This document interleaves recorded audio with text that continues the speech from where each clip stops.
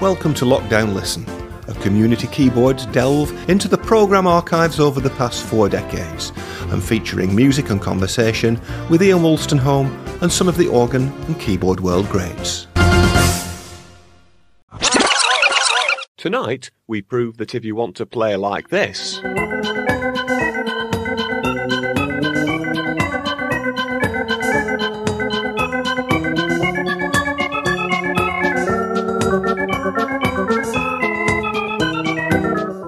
then you've got to be taught the correct way.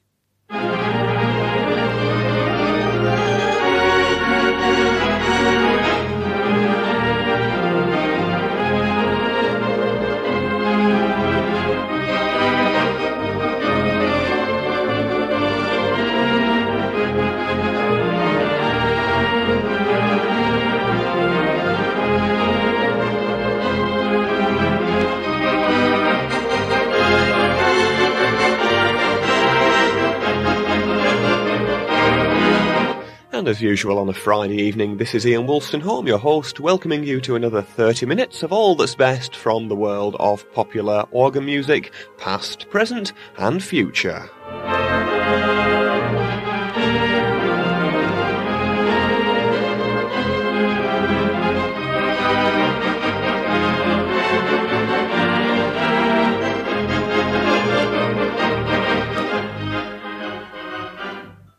Joining me later on the programme today are 2 professional organ music teachers, Doreen Sheard and Roy Neal, both of whom I spoke to at the recent National Home Electronic Organ Festival held in Morecambe.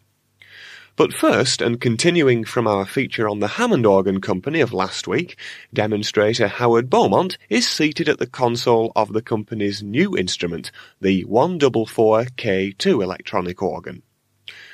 Would you care to give the patients some idea of the sounds which we heard last week in the way of a few tunes, Howard? Yes, certainly. We'll start off with this one, which is called the Shaker Song.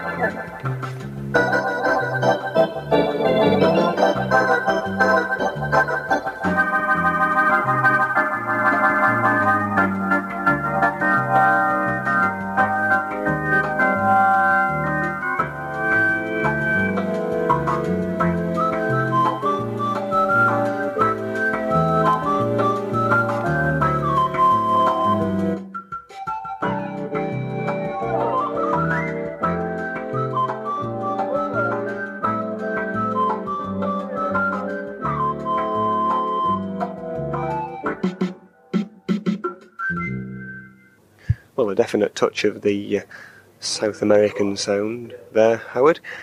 What's next on the agenda? Well, I think this time we'll concentrate on the old drawbar sound, which a lot of people like, and one particular registration of the drawbars, which I personally like, I think a lot of jazz musicians tend to lean towards, is the 16-foot, the 5 1/3, and the old 1 foot tooting away, and with the Leslie speaker going fairly fast, we get this very pleasing sound. So we'll have... Seeing as we're in Morecambe, we'll dedicate this to the late Eric Morecambe, and it's Bring Me Sunshine.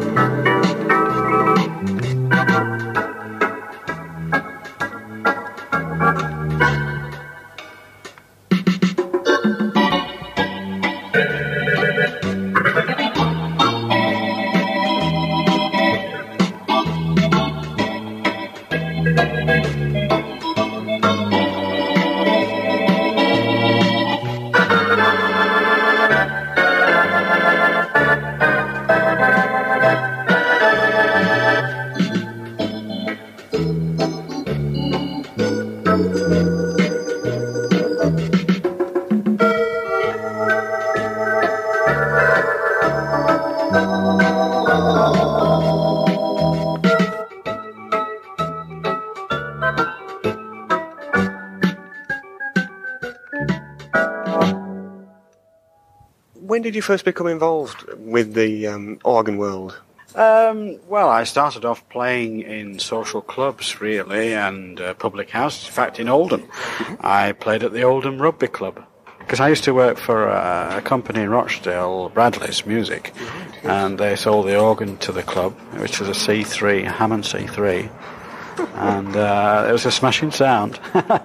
And from there, I went playing abroad on the ships in the Caribbean and entertaining all the American passengers.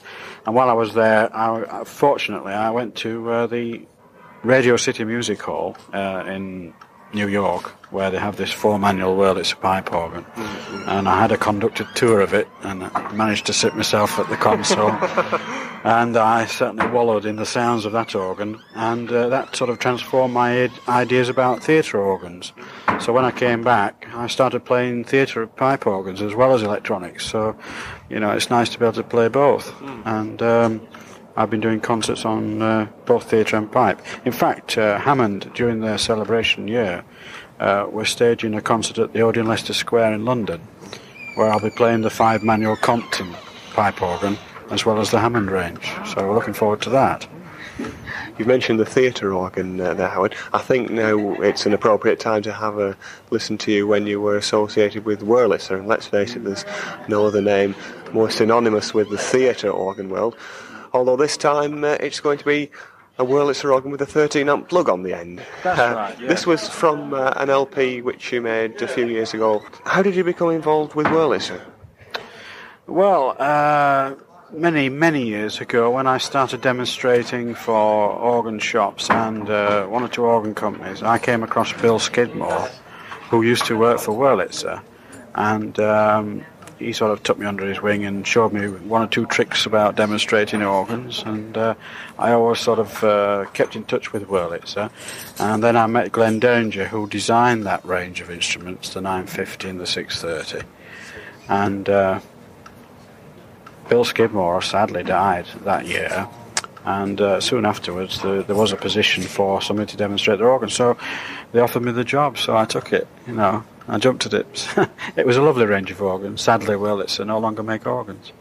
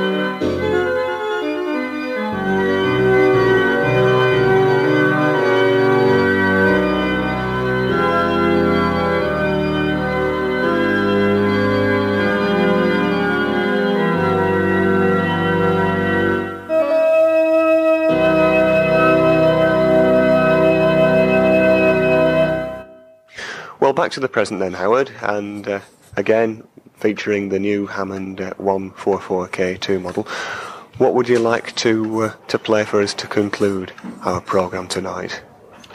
Well, I think we'll have a bit of the old disco sound, and everybody's playing Hooked on Classics, so we'll do something similar.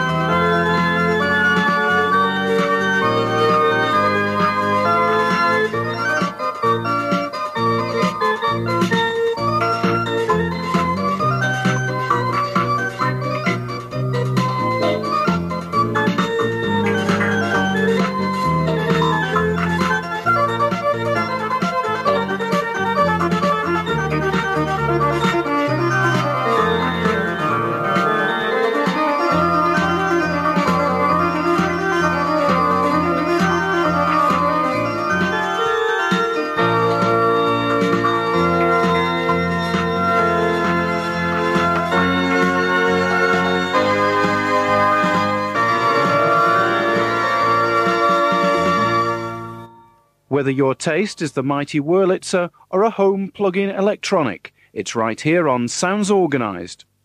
And my grateful thanks to Howard Beaumont at the 144K2 Hammond organ. Well, Doreen Sheard and Roy Neal are both regular faces at the National Organ Festivals, and both have very definite ideas about methods of teaching music to would-be up-and-coming young organists. I first asked Doreen when was the best age for a child to start to learn an instrument. I take children from about the age of 6 upwards. I find that once they can understand their alphabet, because after all, in music we only use the first 7 letters of the alphabet. But if they can understand the order of the alphabet and count reasonably well, perhaps up to 32, I find it's quite easy to put the subject of music over to them. And you see, fingering is very important in playing, and if they can understand their finger numbers and practice scales to encourage exercises with the fingers, it does help a great deal. Unfortunately, there's still no way of getting out of those scales, are there? Well, not really. I don't think scales should be avoided. In fact, I think scales can become a very enjoyable part of playing if you're prepared to treat them as learning vitally important aspects.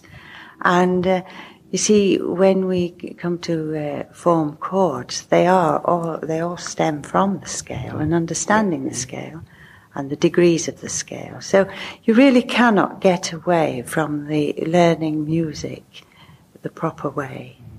Would it be fair to say, Doreen, that on a modern day electronic organ, the range of orchestral, instrumental sounds can be appealing to a child's ear in practice session time? Yes, I think very much so. You see, with the piano, you press the note and, of course, the sound was gone. Whereas with the organ, you've got a sustain, which helps the note to linger. It helps you to be able to hear the last note that you've played as you go on to the next one. So I think this makes it more enjoyable. And then, of course, the various voices that you've got on the organ, such as the trumpet and trombone, they are very appealing to children. But I do find that a lot of children want to play around with the rhythm accompaniments. Oh, yes. They rather like just using those and ignoring the fact that they've got to try and put a tune to it. Again, the rhythm accompaniments are very, very useful on the organ because they do help tremendously with the timing. But of course it can cause a lot of frustration when you can't keep with the beat. So it is a matter of understanding timing and getting it really accurate so that the beat is with you all the time. We see in various bookstalls different tutor books, publications, tape cassettes, but thumbing idly through the pages on past occasions, they do tend to be in black and white, and they tend to be very, how can I put it, very advanced for a child's intelligence to be able to comprehend all the information that's contained within the pages. Do you have an alternative method of material? Well, I have recently published my own book on the very basics of music. I was really inspired to do this because I find a lot of the children that I teach are from parents who don't understand anything at all about music, and they're not able to help their child with the theory part of the music. I've published this book giving very simplified text so that the parent can read it and understand what the child is supposed to do. One page, the left-hand side of the page gives the text, and on the right-hand side I've got a little exercise for the child to complete. And by doing this, one gets to know if they really are understanding what is being told to them. I have also done this book in the form of various colours of paper. I find children do love colour, and these exercises are done on different colours of pages throughout the book. I find that it encourages them to carry on and, I've done that pink page, I must go on to that blue page, that sort of thing. When I first start to teach the children, I like them to thoroughly understand the keyboard. But I think if you really understand the instrument that you're going to play, it makes it more interesting and probably more easily to cope with. But I like them to use crayons and to explain the octaves. I like them to use 7 different colours of crayons because of using the 7 letters of the alphabet. And in doing this, in each key in different colour, they can see how the pattern of the keyboard is repeated in octaves. And I usually start off with this form of theory for them, and gradually they accept theory as just part of the learning, and they don't look upon it as being a bore or something that's dreadful. My books that I've done are just very basic theory exercises in the hope that I will prepare them and encourage them to do the more complicated demands that are in the books published by the Royal Schools of Music. Where can listeners obtain copies of your multicoloured book? Well, from me direct at my home address in Southport, or through Rushworth's Music House in Southport. Doreen Sheard. As well as being an author of a successful series of tutor books, Roy Neal is also the presenter of an equally popular organ music programme on Hereward Radio. Like me, Roy is a firm believer that organ music would be visually appealing if allowed any airtime on television. But at the moment, this idea has come to no avail. Welcome to Sounds Organised, Roy. Thanks very much, Ian. Aside of your radio ties, you're quite a well-known author in your own right as far as music tuition books and publications are concerned. How important is it, do you feel, that there should be as wide a variety of tuition facilities available for people? Well, there is only one way that you can learn, and that's the right way. Everybody that hopes to succeed with music has got to learn basic theory before they will succeed. But there's different ways of writing it, so the more books there are available, the better it is, because it gives everybody a better chance of finding something they can understand their own way. As far as your tutor books are concerned, what can make them different from any other? It's simply that it's in layman's language. I sometimes find it difficult to understand technical things, but once it is explained to me so that I do understand it, then I go ahead, and that's how I try and write, so that other people like me that take a time to learn can understand as quickly as possible. I see. Are these tutor books suitable for all ages? Yeah, absolutely, certainly, especially the older people. Because the Play Organ Professionally Volume 1, you can teach yourself at home from that. That's the way it's written. So older people sometimes don't like to start with a teacher, perhaps, or prefer to work at home on their own. They can do that with that book. As well as the tutor books, there's also a hardback book called The Magic of the Organ. What are contained in those pages, Roy? Well, that was the first book I ever wrote that started me on the career I'm on now. It's how to buy an organ so you can tell a good one from a bad one, how to part exchange and buy a better one, and how to play one. Oldham's Hospital Radio, the best medicine in town. Well, as you can hear, things did get a little bit noisy as I was trying to conduct an interview with Roy Neal, but nevertheless, we'll be continuing our chat on next week's programme and also finding out a little bit more about Roy's contribution to the organ world via the radio waves. I do hope you've enjoyed the music and the chat on tonight's edition of Sounds Organised. If you're in hospital at the same time next week, then do join me each Friday evening for some more of the same. Until we have a chance to meet again, this is Ian Wolstenholme wishing you all the very best for a speedy recovery and saying good night, everyone.